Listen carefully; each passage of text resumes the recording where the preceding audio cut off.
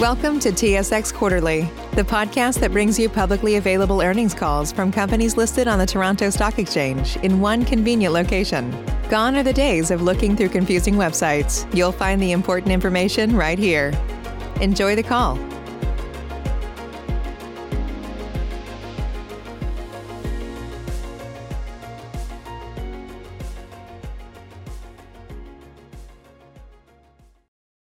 Thank you for standing by. This is the conference operator. Welcome to the Element Fleet Management First Quarter 2021 Financial and Operating Results Conference Call. As a reminder, all participants are in listen-only mode and the conference is being recorded. After the prepared remarks, there will be an opportunity for analysts to ask questions. In order to afford all analysts the opportunity to ask questions, Element kindly requests that analysts limit themselves to 2 questions in live dialogue with management. Should an analyst have additional questions, please rejoin the queue. To join or rejoin the question queue, you may press star, then 1 on your telephone keypad. Should you need assistance during the conference call, you may signal an operator by pressing star and 0. Element wishes to remind listeners that some of the information in today's call includes forward-looking statements. These statements are based on assumptions that are subject to significant risks and uncertainties, and the company refers you to the cautionary statements and risk factors in its year-end and most recent MD&A, as well as its most recent AIF, for a description of these risks, uncertainties, and assumptions. Although management believes that the expectations reflected in the statements are reasonable, it can give no assurance that the expectations reflected in any forward-looking statements will prove to be correct. Element's earnings press release, financial statements, MD&A, supplementary information document, quarterly investor presentation, and today's call include references to non-IFRS measures, which management believes are helpful to present the company and its operations in ways that are useful to investors. A reconciliation of these non-IFRS measures to IFRS measures can be found in the MD&A.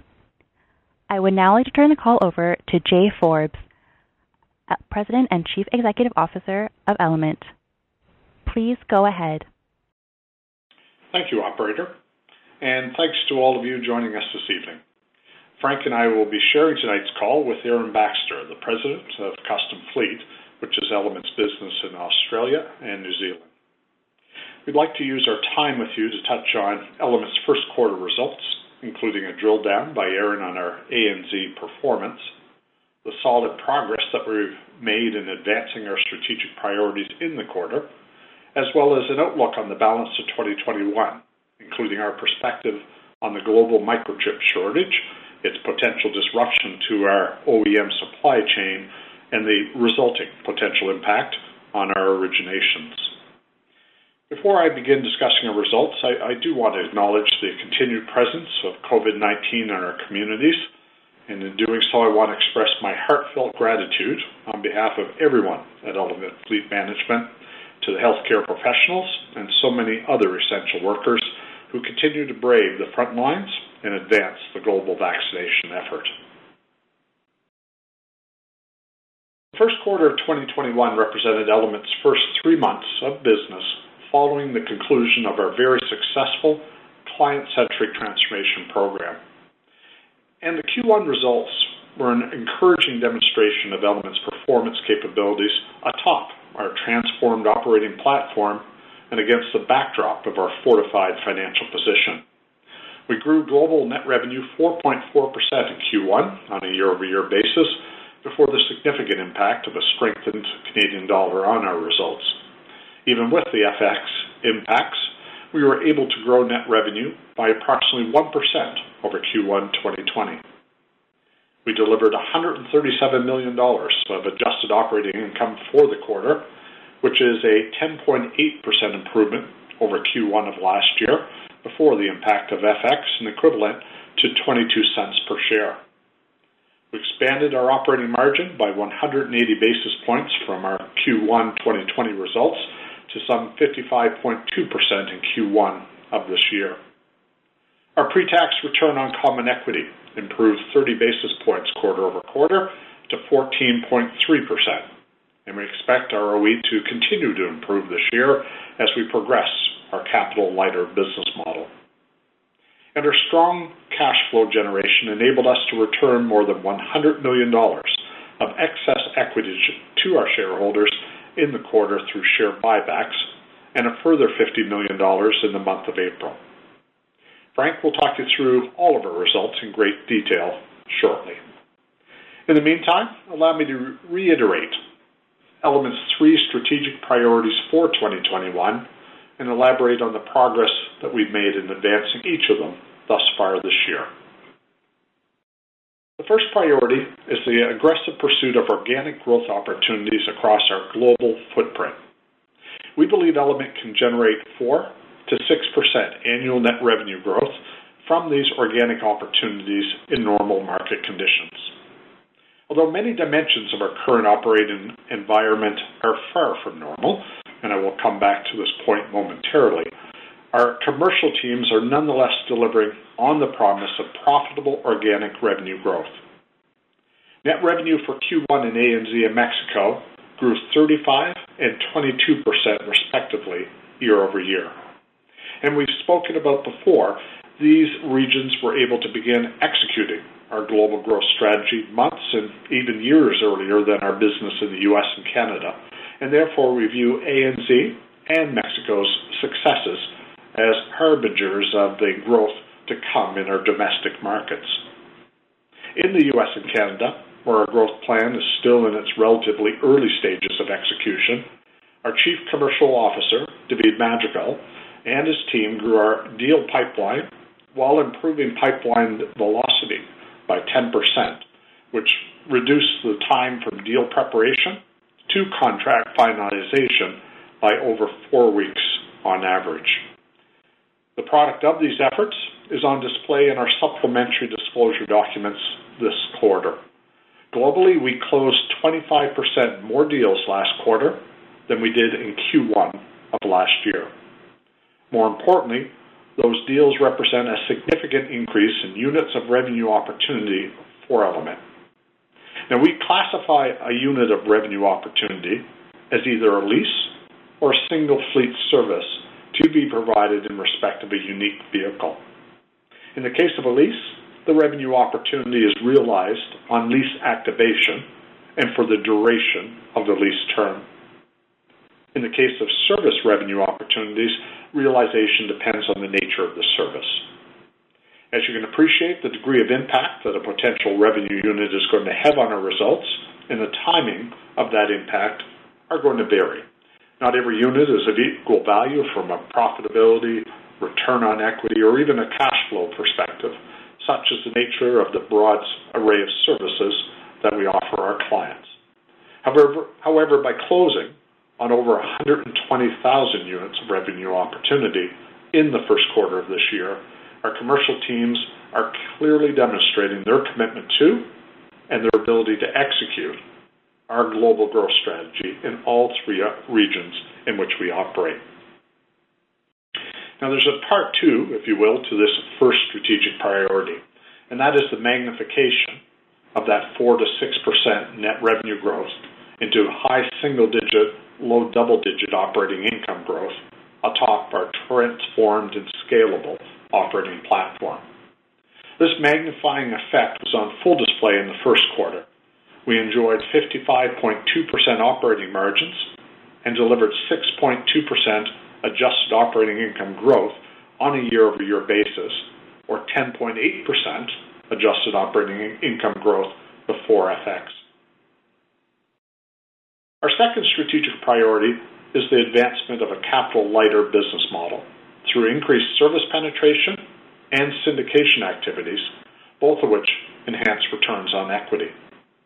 We made solid progress on this priority in the quarter, taking full advantage of the demand in the syndication marketplace to bring forward volume into Q1, syndicating just over $1 billion worth of our U.S. lease book. We syndicated to a combination of first-time buyers and familiar investors. We continue to grow our roster of interested investors in our fleet assets from just 10 in Q1 2019 to over 28 institutions today, in an amount that is still growing. We also continue to successfully introduce new client names to our syndication investors. In the first quarter, we showed 9 additional client names to our syndication investors for the first time. We view this as a positive development of our syndication program. Syndication increases the velocity of our cash flow and allows us to reinvest in the business without increasing our equity base or to return such capital to our shareholders.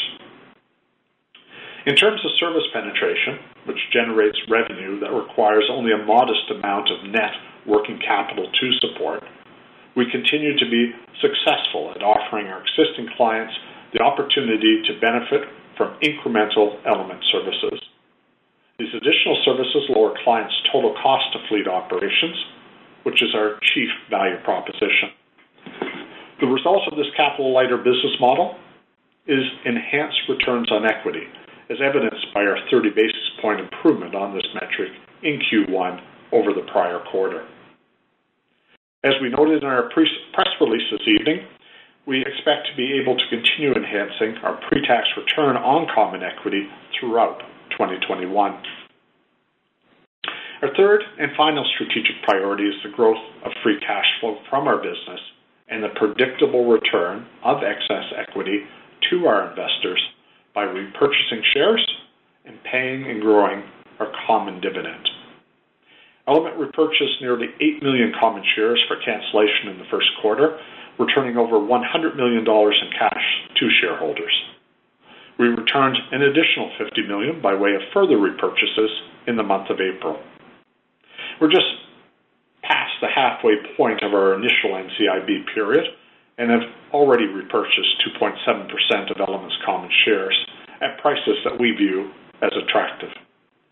We anticipate continuing to be active buyers of EFN between now and the end of this NCIB period in November, and as previously indicated, we envision buybacks to be a regular, ongoing part of Element's return of capital strategy, along with growing common dividends as we generate improving cash flow.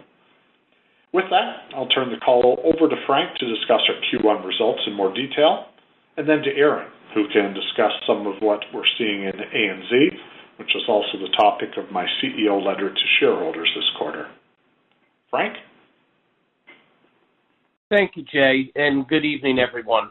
I'm happy to be here with you to talk through our Q1 2021 results and the solid progress we've made advancing our strategic priorities in the quarter. In regards to adjusted operating income and ETR, as Jay noted, our adjusted operating income for Q1 was $137.3 million, which is a 6.2% increase year over year and 10.8% increase before the impact of changes in FX on that comparative basis. As we have noted in our disclosures this quarter, FX had a meaningful impact on results and is likely to continue to be a headwind, at least for the balance of this year. Adjusted earnings per share of 22 cents were flat from Q1 last year, which is a function of the increase in our effective tax rate on AOI, up to 23.4% in Q1 2021. While we're on the topic, I recommend modeling our adjusted EPS based on a 23 to 25% effective tax rate in 2021. This is a reflection of the increased income levels we are achieving post-transformation and the mix as we grow disproportionately in relatively higher tax jurisdictions, namely ANZ and Mexico this year. Remember that the cash tax we pay is a lot less than the tax line items on our income statement. As such, we believe free cash flow per share is a better metric than adjusted EPS when evaluating the underlying performance of our business.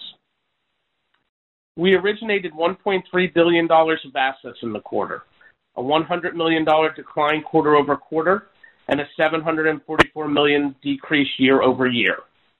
Historically, Q1 originations have been lower than the preceding Q4, and client-deferred orders that went unplaced last year continued to impact originations in Q1 this year. The strengthening of the Canadian dollar against the U.S. dollar and Mexican peso also softened our reported origination volumes. The year-over-year originations comparison for Q1 was impacted by the timing of Armada volumes in addition to FX. Armada originations were minimal in this Q1 due to order timing, which was not the case in Q1 of last year. In addition, the strengthening of the Canadian dollar against both the USD and Mexican peso had an even greater dampening impact on reported origination volumes year over year than quarter over quarter. As we mentioned in March and continues to be the case, we're receiving record order volumes this year. In a normal environment, those would be reflected in Q2 and subsequent quarter origination results. However, as Jay will say more about shortly, the global lack of microchip availability is already stretching the typical order-to-origination timeframe, with several OEMs announcing some level of production curtailment in Q2. So our client demand is strong, and the origination volume is coming.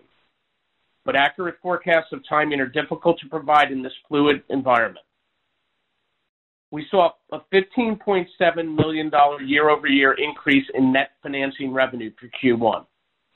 Before the impact of FX, net financing revenue was up $18.2 million on the same basis, an increase of nearly 20%. This is despite the reduction of our net earning assets due to the successful execution of our capital lighter strategy. $15.6 million of the NFR increase year over year is attributable to a combination of the $12.1 million provision for credit losses that we took in Q1 of 2020, based on the impact of COVID-19 uncertainty on our credit risk loss models, and the $3.5 million reversal of that provision back into Q1 2021 net financing revenue, based on the remarkably strong credit and collections performance of the business over the last 12 months.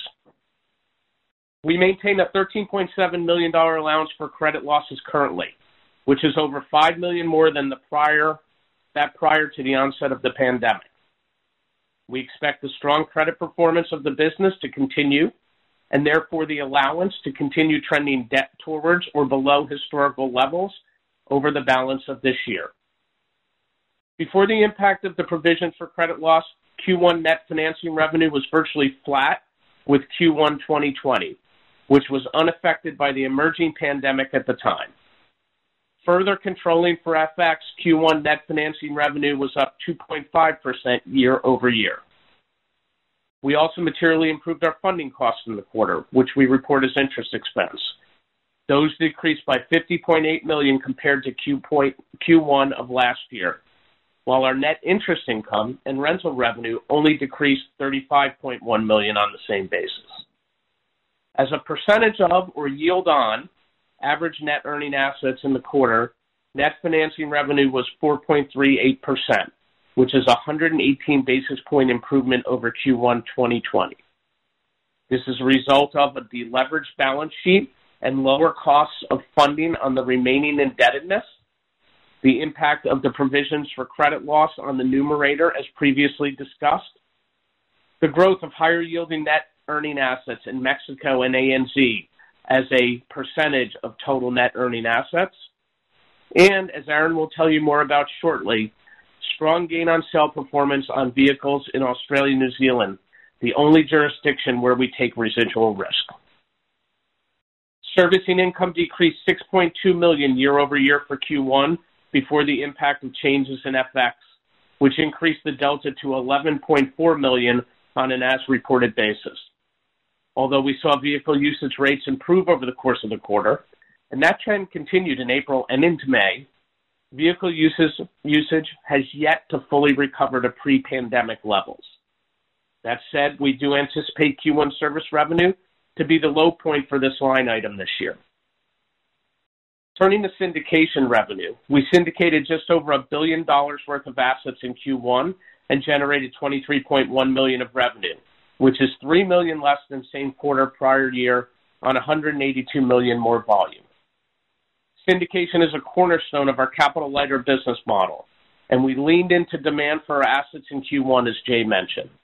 Although we price our leases such that we are willing to hold them on the balance sheet for the duration of their term, we also have the capability to test for superior economic value in the syndication market. If the economics of syndicating a lease is superior to holding it on book, We proceed to syndicate. Syndication revenue is highly accretive to our return on equity, which was 14.3% for Q1, and we expect continued enhancement of that metric through the balance of this year. As we've communicated in the past, syndication revenue yield is going to vary quarter to quarter based on the mix of assets syndicated in the relevant period. That said, we think the 2.3% we earned in Q1 is a relatively normalized yield for the balance of this year, all else being equal.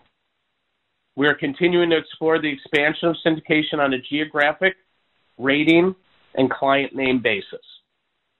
Our operating margin expanded 177 basis points quarter over quarter and 292 basis points year over year to 55.2% for Q1 2021, underscoring our transformed, industry-leading scalable operating platform. Q1 adjusted operating expenses were down $6.6 million year over year, $3.8 million of which is independent of favorable FX.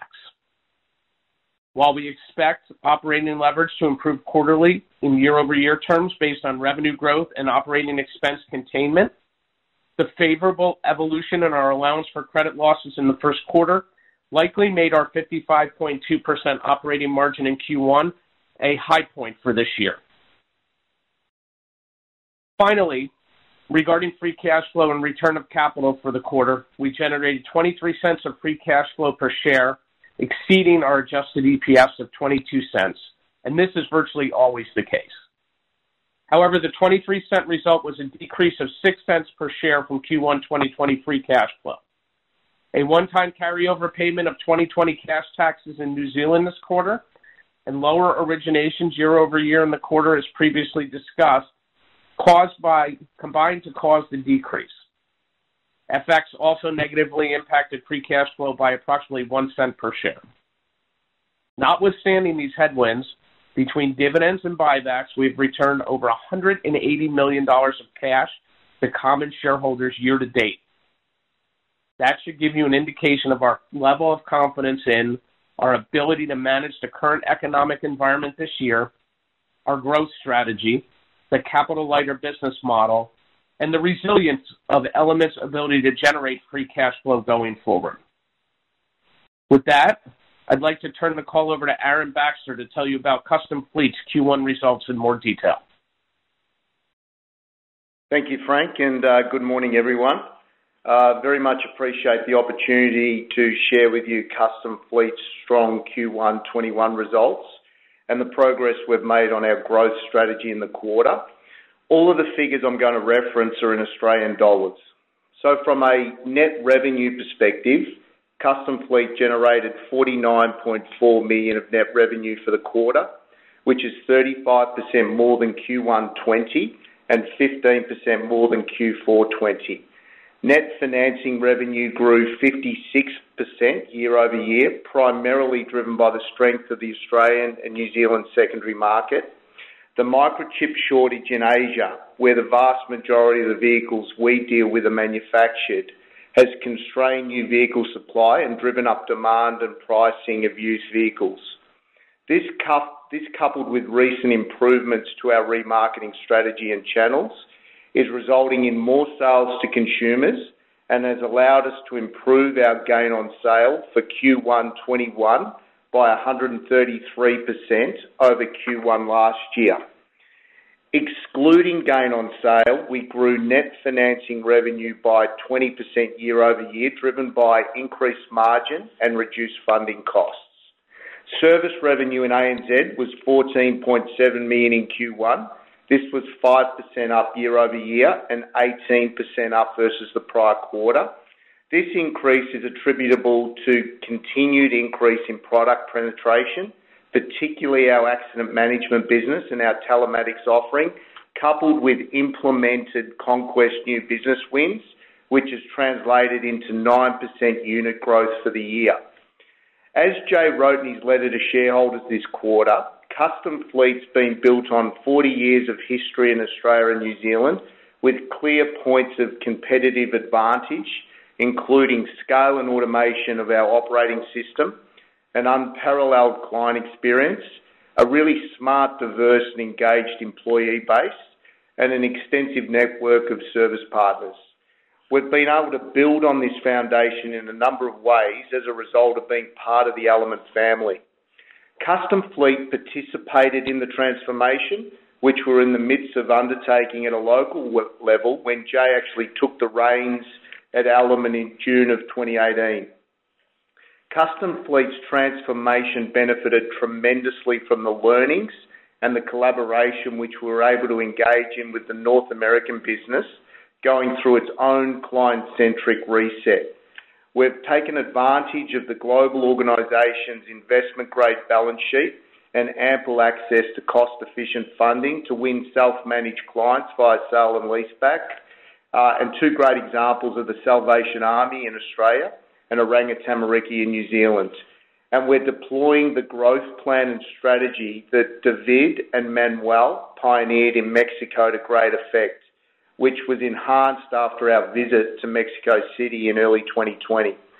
So following that visit, we quickly adopted Mexico's best practices, continued to refine our back office capabilities and heavily invested in Salesforce effectiveness so that we would be poised for stronger, profitable revenue growth in 2020. So after 18 months executing what is now the global Element growth strategy, Custom Fleet is very much in an optimal and scalable position. Our pipeline of confirmed orders is the highest it's ever been. Our service revenue is growing through a combination of new client wins and deepening share of wallet. The quality of the portfolio has improved with historically low levels of delinquency. Our net promoter scores are consistently strong, and we have not lost any material clients in 2020 through the pandemic, and that remains true in 21 today. The last thing I'll say is in relation to electric vehicles, and I'll be brief because I know Element has spent a lot of time with investors on this topic already. I can tell you from the front lines of fleet electrification from New Zealand that this is an exciting wave of change and growth opportunity for our industry. It's good for our clients, good for our people, good for our business, and naturally good for the environment. It will be good for our investors too. Element's well positioned to lead the industry through the electrification of automotive fleets, and we will continue to deepen our client relationships in the process. So with that, I'll turn the call back over to Jay, and thank you. Great to hear firsthand from you the successes that you and the team in ANZ have enjoyed, Aaron. Thanks for joining us. Before we open the floor to questions, let me say a few words about market conditions, which are abnormal in a number of respects. The continuing strengthening of the Canadian dollar is one of those abnormalities. Current indications are that the Canadian dollar will remain unusually strong against the US dollar in particular for the balance of this year. While we believe this is a temporary state of affairs, we're targeting year-over-year net revenue growth of 4 to 6% in 2021 before the impact of changes in FX. The COVID-19 pandemic also continues to make for abnormal market conditions. Vehicle usage rates improved throughout Q1, and that trend has continued post-quarter end. Nevertheless, usage remained below Q1 2020 or pre-pandemic levels in the quarter. As Aaron has indicated, used vehicle markets are incredibly strong right now, especially in Australia and New Zealand as a result of these microchip shortages.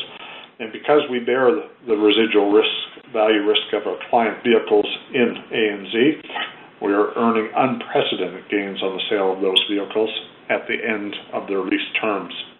Unfortunately, those are not normal market conditions for Custom Fleet. In the US and Canada, and to a lesser extent in Mexico, the same microchip shortage is slowing the ability of OEMs to convert the significant volume of client orders that we are placing into delivery-ready vehicles. From where we stand today, we see varying degrees of impact at different OEMs, and the big three US automakers said as much on their earnings calls last week. The upshots range from 0 to 50% production volume headwinds in Q2, the present quarter. Where headwinds are the strongest OEMs expect to catch up on production volumes almost fully by Q4. All OEMs are prioritizing the production of higher margin vehicles, such as the trucks, vans, and SUVs that align with the strong majority of our clients' needs, which leaves Element less exposed than broader vehicle markets to the chip shortage impacts. Moreover, OEMs have generally maintained their fleet allocations year to date and have committed to continue to do so for the remainder of the year. This is because FMCs like Element are the OEM's most reliable repeat customers at scale. Our clients continue to exhibit very strong appetites to place orders. This is no surprise. These assets are critical to their business operations and their ability to generate and sustain their own revenues. As such, and as expected based on the volume of deferred client orders from 2020, we've built the largest first quarter order book Element has seen in 4 years. We've been advising our clients to be decisive and place vehicle orders as soon as they can commit. We're recommending that our clients take the same approach to model year 2022 vehicles, and orders for those can be placed as soon as June and July with some of our OEM partners. We've also helped many clients meet their needs by evaluating, recommending, and ultimately executing on alternative solutions, such as different models from different manufacturers. This is all part of Element's value proposition. Our network of supply partners is vast, and our expertise is deep, and we help make those complex circumstances easier for our clients to navigate. Recognizing this microchip situation is very fluid, there is the potential for up to $200 million of originations to slip from Q2 to Q3. In closing, notwithstanding the many and varied abnormal economic impacts of the pandemic, we continue to advance our strategic priorities, and we see ample evidence of the near and long-term viability of this growth strategy. Accordingly, we expect to grow net revenue 4 to 6% in 2021 before the impact of changes in FX. We expect to expand our operating margins and translate this growth into higher growth in AOI, to improve our ROE through migration to a capital-lighter business model driven by both growth in service revenue and higher syndication volumes, and generate strong underlying cash flow and return the same to our shareholders through dividends and share buybacks. We will continue to deliver a consistent, superior service experience to our clients. We will continue to improve the effectiveness and efficiency of our market-leading business, and we will continue to prioritize the safety and well-being of our people, who truly are our greatest competitive advantage. With that, let's open the floor to questions. Operator? Thank you. We will now begin the analyst question and answer session. As a reminder, in order to afford all analysts the opportunity to ask questions, Element kindly requests that analysts limit themselves to 2 questions in live dialogue with management. Should an analyst have additional questions, please rejoin the queue. To join or rejoin the queue, you may press star, then 1 on your telephone keypad. You will hear a tone acknowledging your request. If you are using a speakerphone, please pick up your handset before pressing any keys. To withdraw your question, please press star, then 2. Save big on brunch for mom, all in the Kroger app. Get 16-ounce packs of flavorful Angus 90% lean ground sirloin for $4.99 each with a digital coupon. Then buy 2, get 2 free on 12 packs of delicious Coca-Cola, Pepsi, or 7-Up, all with your card. Shop these deals at your local Kroger, less than 5 miles away. Or tap the screen now to download the Kroger app to save big today. Kroger, fresh for everyone. Prices and product availability subject to change. Restrictions apply. See site for details. The first question comes from John Aiken with Barclays. Please go ahead. Good evening. Frank, I want to start off with you, if I may. In terms of the cash taxes paid in, I think it was New Zealand, can you, first, are you able to quantify it? And secondly, can you give us a little color as to what was driving the situation? Yeah, well, it's driven by the profitability in New Zealand, and effectively you have the accumulation of those cash taxes in the fourth quarter, which then rolled over into the first quarter. So it materially impacted our cash taxes for the quarter, John. That being said, we still are targeting $40 to $50 million total cash taxes for the year. So, plus or minus order of magnitude $7 to $10 million per quarter for Q2 through Q4. Great. And then obviously then the commensurate increase to free cash flow moving forward through the remainder of the year. Correct. Jay, if I could, the disclosure that you had in terms of the timing of the service revenue and the financing revenue between U.S. and Canada and ANZ and Mexico, I find that very interesting. What's driving the difference between the two regions? Is it regulatory or is it just structure of the marketplace? John, structure of the marketplace. In Canada and the U.S., it's very normal when you steal share, for instance, to immediately take on the services function on behalf of that new client within a quarter or two. So the transition of maintenance, accident management, tolls and violations, etc., migrates from the incumbent to us when we win that client mandate, and within a quarter or two, we're up operational and move them off of the competitor platform onto our platform, and we begin to generate that service revenue.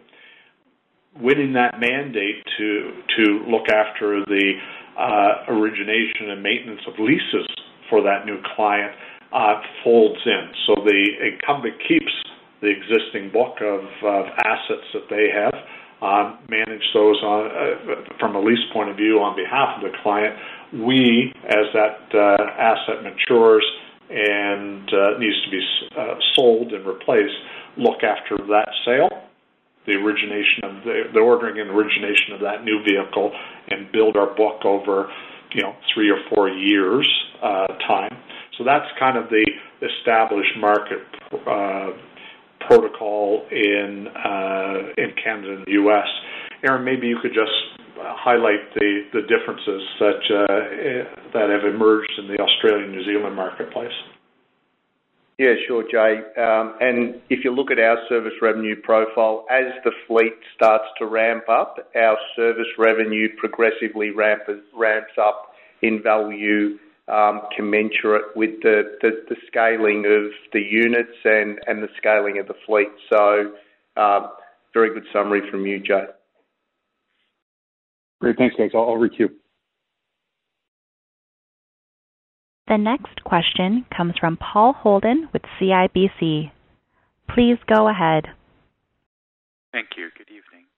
So first question is with respect to servicing income. And Jay, I know you gave us a number of things to think about in terms of the potential recovery there.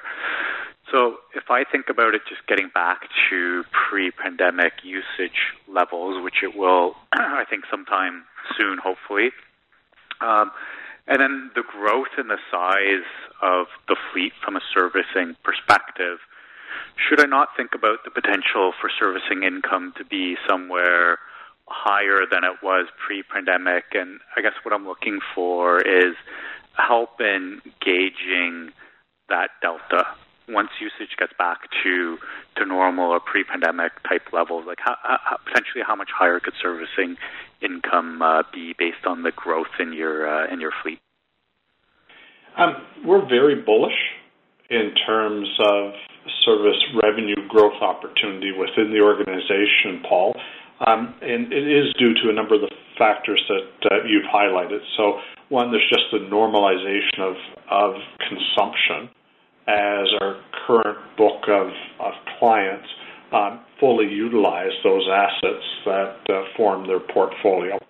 Secondly, the revenue assurance activities that we undertook through transformation allowed us to plug a number of leaks that, again, with full utilization of the existing fleet, will result in better yield on those assets. Thirdly, we have had opportunity to exert some pricing increases into the model, and as a consequence, we would expect those to flow through as incremental yield as well. And then over and above that, we have been doing a fair amount of work in the first quarter on both penetration and utilization.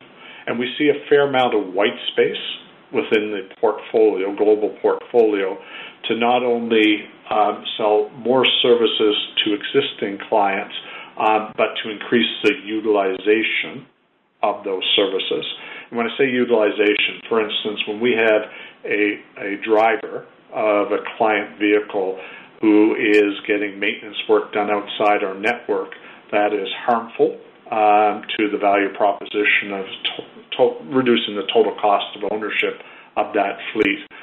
It hurts our client, but it also hurts our revenue. And so having our drivers utilize the network of service providers that we have established is a win-win for both the client and for our organization.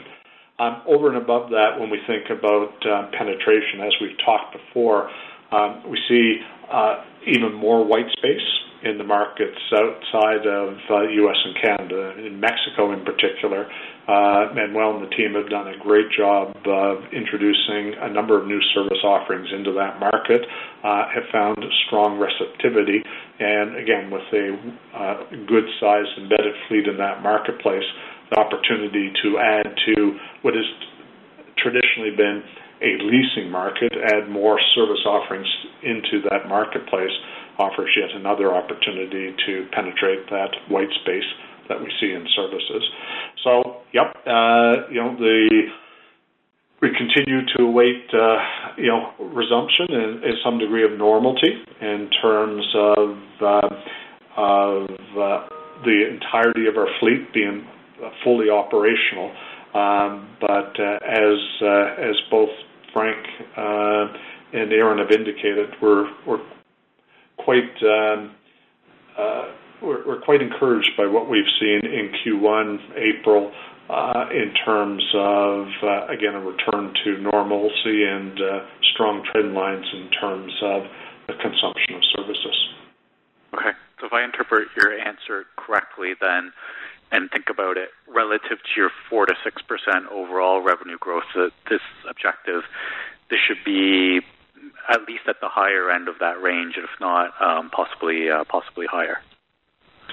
Yeah, I won't comment specifically on that, but I would call your attention to Section 1.2 of the supplemental, where we've given some additional disclosure around deals that closed in the quarter. And we say deals that closed, these are deals that entered contract. These aren't, work in progress. These are signed contracts. And as you will see, the number of revenue units that we've added, which will be a combination of lease revenue units, maintenance revenue units, accident management revenue units, etc.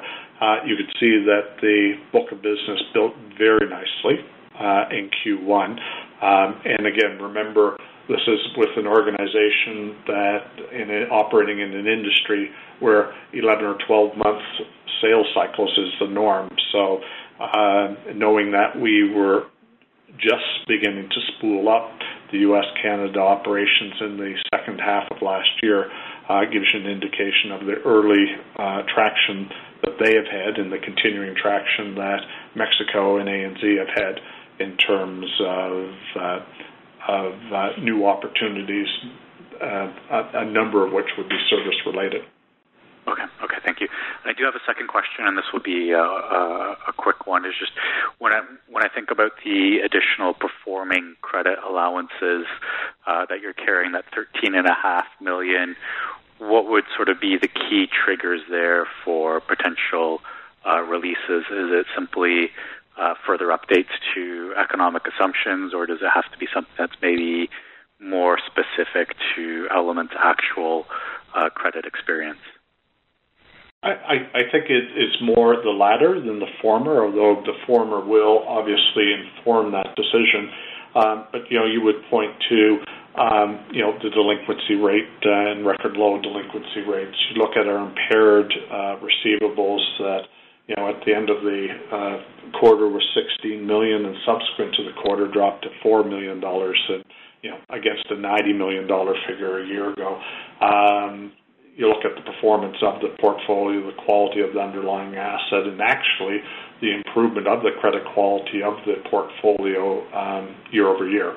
It stands in a better position today than it has before. So I think that will inform the decision in terms of releasing more of the allowance for credit losses.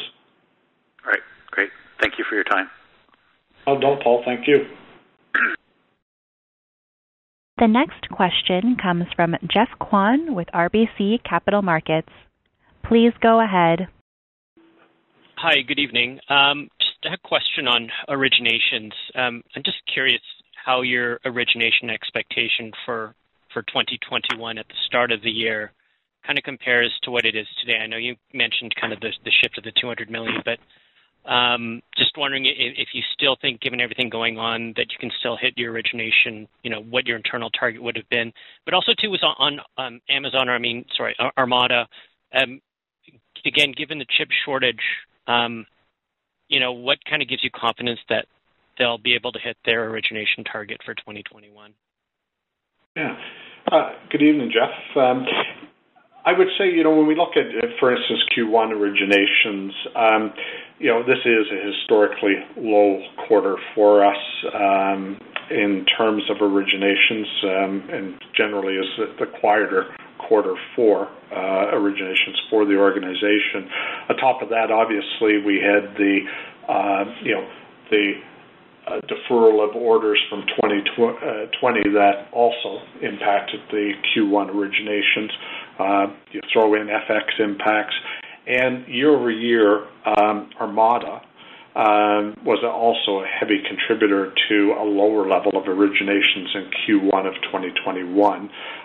There were virtually no originations this quarter versus the first quarter of 2020.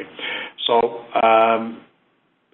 I wouldn't look at Q1 as necessarily an indication of what our expectations or performance would be for the remainder of the year. We, again, booked the biggest order book in 4 years for Q1. Just an outstanding quarter in terms of those deferred orders coming home to roost. The eagerness of our clients to place their orders and get an allotment of vehicles. We're very encouraged by that as a sign of what we may be able to expect in terms of an origination performance this year. At the same time, the big unknown is this microchip shortage. We've been on this issue for 6 months, been working hand in glove with the OEMs since December of last year to try and size this, try and prepare for this. We've been out in front of this with our clients, and hence, the building of the order book over the last 4 months. And based on everything that we have been told, based on everything that we have read, we can see some slippage from Q2 to Q3 in the neighborhood of $200 million is our best estimate at this point in time. But all the assurances that we have been provided would suggest that this is a quarter-by-quarter slippage within the year, and it shouldn't melt into 2022. Might that occur? Listen, this is a very dynamic topic. It's unknown, unforeseen, and never encountered before. So it's hard to predict with any degree of precision how this will all unfold. In talking with Jim Halliday, our Chief Operating Officer, who lived through the Great Recession in this industry, he was amazed by how quickly the OEMs bounced back after the Great Recession, despite all the financial issues that they were dealing with, to ramp up production and to meet the insatiable consumer demand for vehicles. So fingers crossed this is another one of those moments where they rise to the occasion, overcome the shortfalls, and produce such that we can indeed have all the order book that we have successfully built get built in terms of new vehicles. So, again, really didn't want this. We felt like we were off to such a great start. This introduces a degree of uncertainty. We're working in a collaborative fashion with the OEMs to plan for and to mitigate the impact. And thus far, it feels like a quarter-over-quarter, Q2, Q3 deferral. But we just need to see how this plays out over the course of the coming weeks. Okay, thanks. And just my other question was that new exhibit that you have on the new client wins or expanding of existing relationships. Thanks for that disclosure. And I guess the 152 new clients, which is quite, I guess, significant. Essentially, when you announced your Q4 results, you announced a number of new client wins. Is it fair to say that there would have been a number of additional ones that have been closed since you reported the Q4 results, but also just wanted to get your latest thoughts on the new customer pipeline, things like around geography, the self-managed opportunity, mega fleets, that sort of thing? Yeah, I think in answer to your first question, yes, I think that's a fair assumption that there are additional deals that have been secured subsequent to our Q4 disclosures. And as we sit here today, really like how the pipeline has developed in each of the three regions, very strong. And further, just love how the teams are thinking about velocity and reducing the cycle time from a very elongated 11 or 12 months down to something that could be 10 to 11 months from deal inception to signed contract. So very encouraged by what we see. Share of wallet. And so maybe I start the other way. So self-managed fleets are obvious in terms of our previous discussions and your knowledge of that marketplace and the size of the marketplace. And, these would be a combination of vehicle leases and selling services to prospects that have become clients, have converted from self-managed to an FMC client.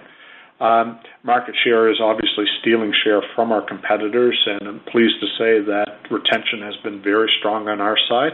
And so our batting average here has been very good in terms of win-lose, very good. And share of wallet bears a couple of minutes of explanation. So this share of wallet is not only the long-standing clients of Element and maybe offering lease services to a service-only client or offering services to a lease-only client or offering more services to a lease and service client. But, for instance, in Mexico, very often Manuel and the team will work with with an organization that manages their own fleet, win the mandate for a tranche of that fleet, and that first tranche is recognized in the schedule as a self-managed win. As they prove their capabilities and win a second, third, fourth, and ultimately all of the fleet mandate, that goes into share of wallet.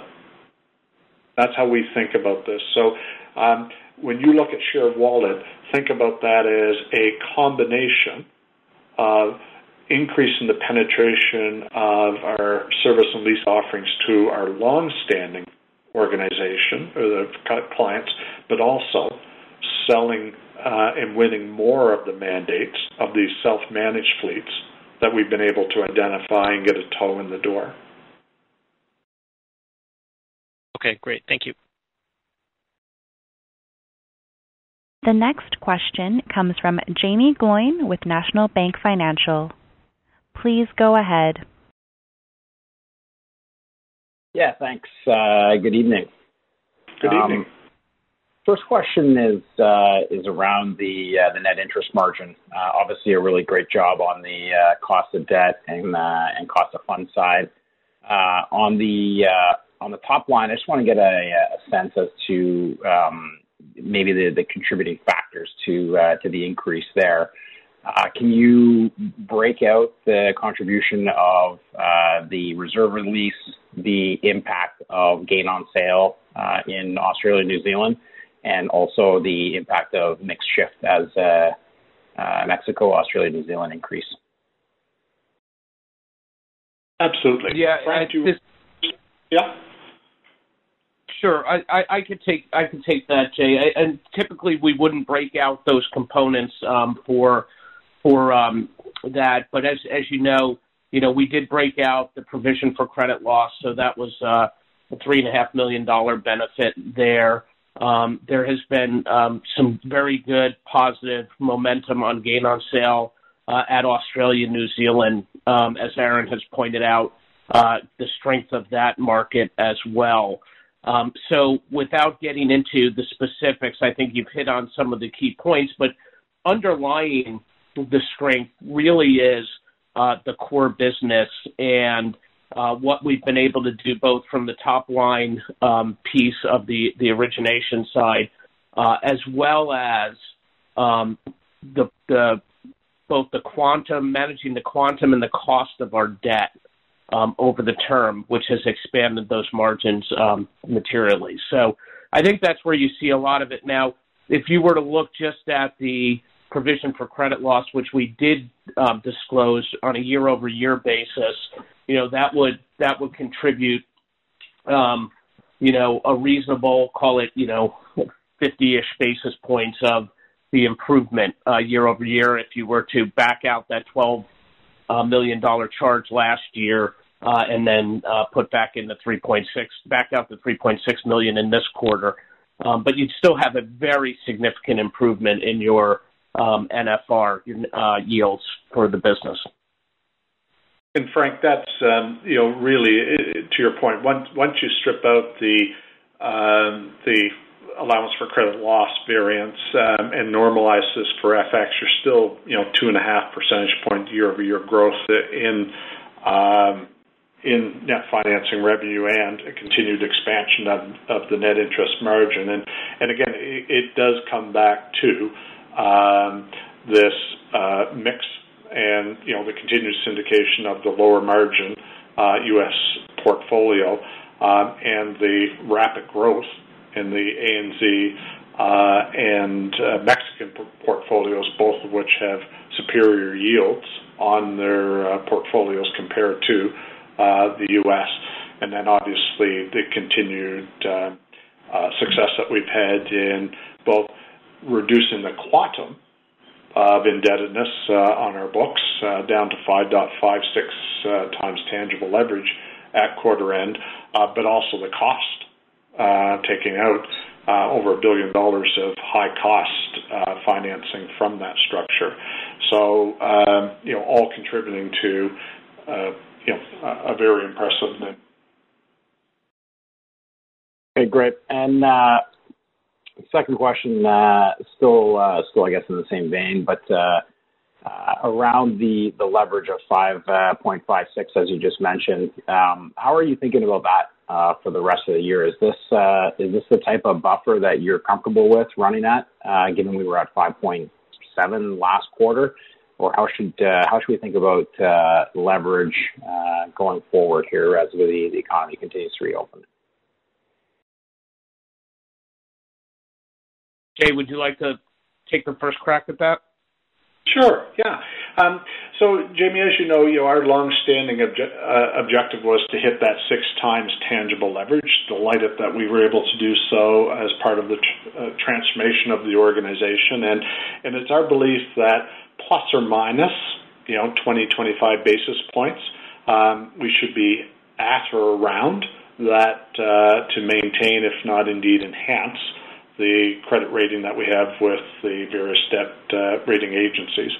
So, call it 575 to 625 is kind of our comfortable landing zone, and recognizing that FX and syndication volumes can rapidly move that around. We feel that, that 40 or 50 basis point range around the 6 times tangible leverage is where we'd ideally like to be.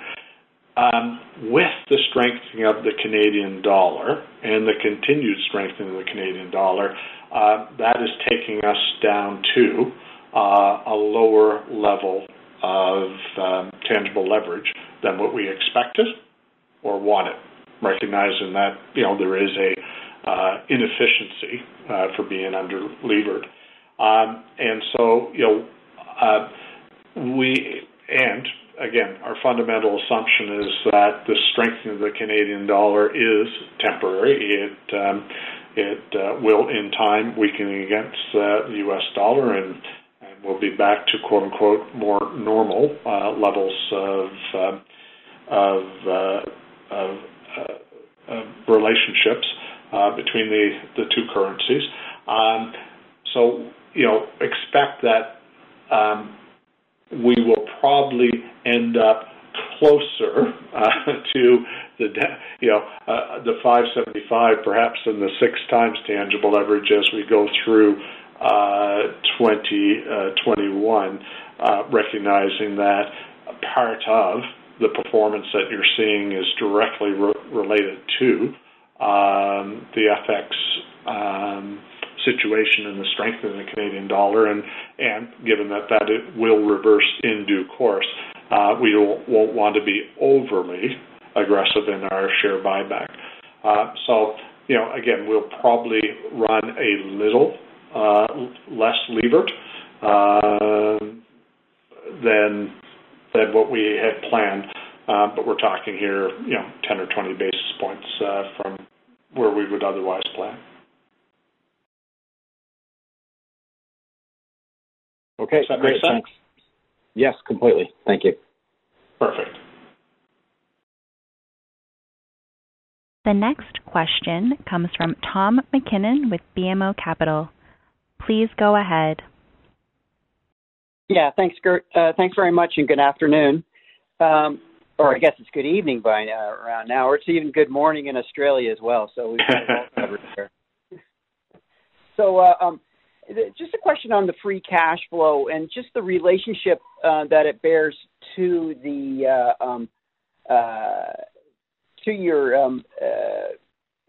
your reported number or your adjusted operating number, I guess. If I look 5 months or 5 quarters ago, it was 7 cents. Free cash flow was 7 cents above that number. Then it was 6. Then it was 3. Then it was 2. Then it was 1. Now I can understand there's a little bit of this New Zealand tax noise that might make it more like the free cash flow being more like if it wasn't for that, maybe about 3 cents above your AOI per share. But why is that? How should we be thinking about free cash flow relative to the AOI per share? Should it just be like a couple pennies above or 3 cents above, and or should it actually start trending up to be higher, like the 6 and 7 cents a share above as it was about a year ago? Yeah, Tom, when you look at the schedule in the supplemental that breaks it out, you can see actually there's a high degree of congruency in terms of the inputs to that schedule and the financial reporting of the organization. The one line that has changed materially over that period of time is this plus or minus other non-cash items. And behind that is originations. Originations is a very cash accretive exercise for this organization.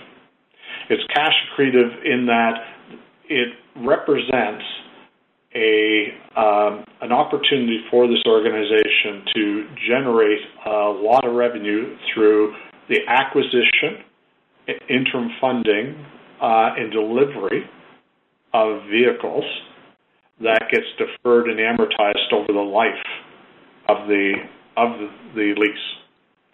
And as you think about that source of revenue, we get all the cash through these various revenue sources all at once. But it is actually deferred and amortized over the life of the lease, and so that creates a very substantial differential between reported earnings and cash flow. The reported earnings, obviously, are delayed over, on average, 41 months, whereas the cash gets recognized right away. And so the pullback in originations has, in effect, unwound some of that upfront benefit, where we don't have all of that revenue associated with the acquisition, upfitting, interim funding, remarketing of that vehicle for the client. So as originations come back to normal levels, you would expect that line to come back to a more normalized level, akin to what we've enjoyed in the past, as opposed to what we've endured in the more recent quarters. Yeah, thanks. That's very helpful. And just as a follow-up, I think, Jay, when you reported the fourth quarter results, when you talked about, $100 million in originations slipping from the first half to the second half, you said there'd be no material financial impact. And I assume, are you sticking with the no financial material impact now that number's moved up to $200 million and it's sort of, moving between the second and the third quarter? Or are there any other things that would be materially impacted as a result of the chip push out in terms of originations?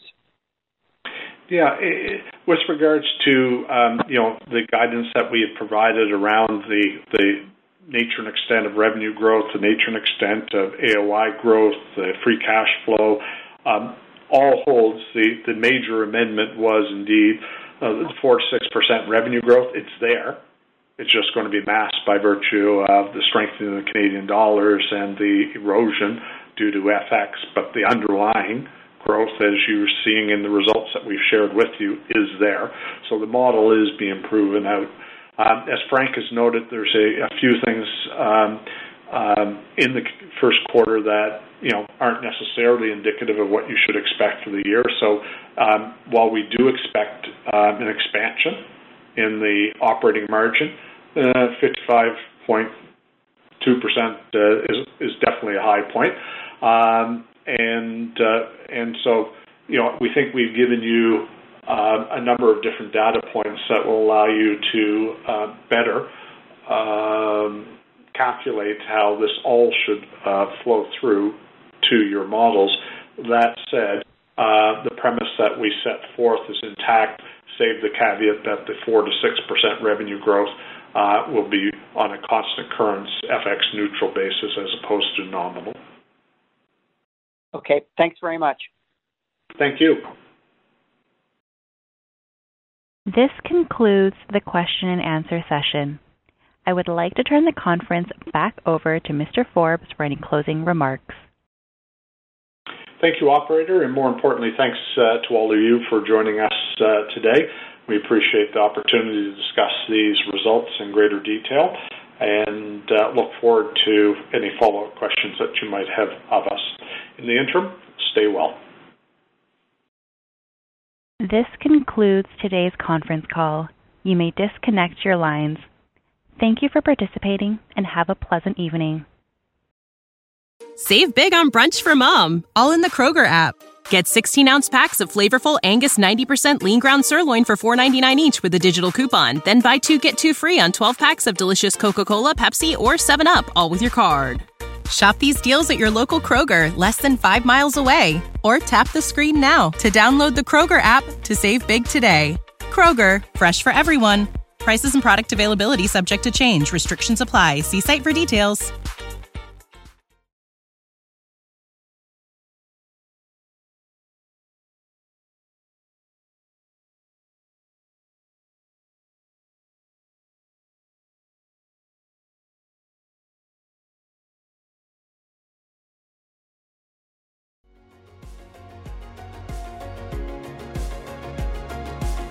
Thank you for listening to TSX Quarterly. If you enjoyed the cast, remember to leave a good rating. And remember, for any additional inquiries, please consult the company's investor relations section on their website. See you next time.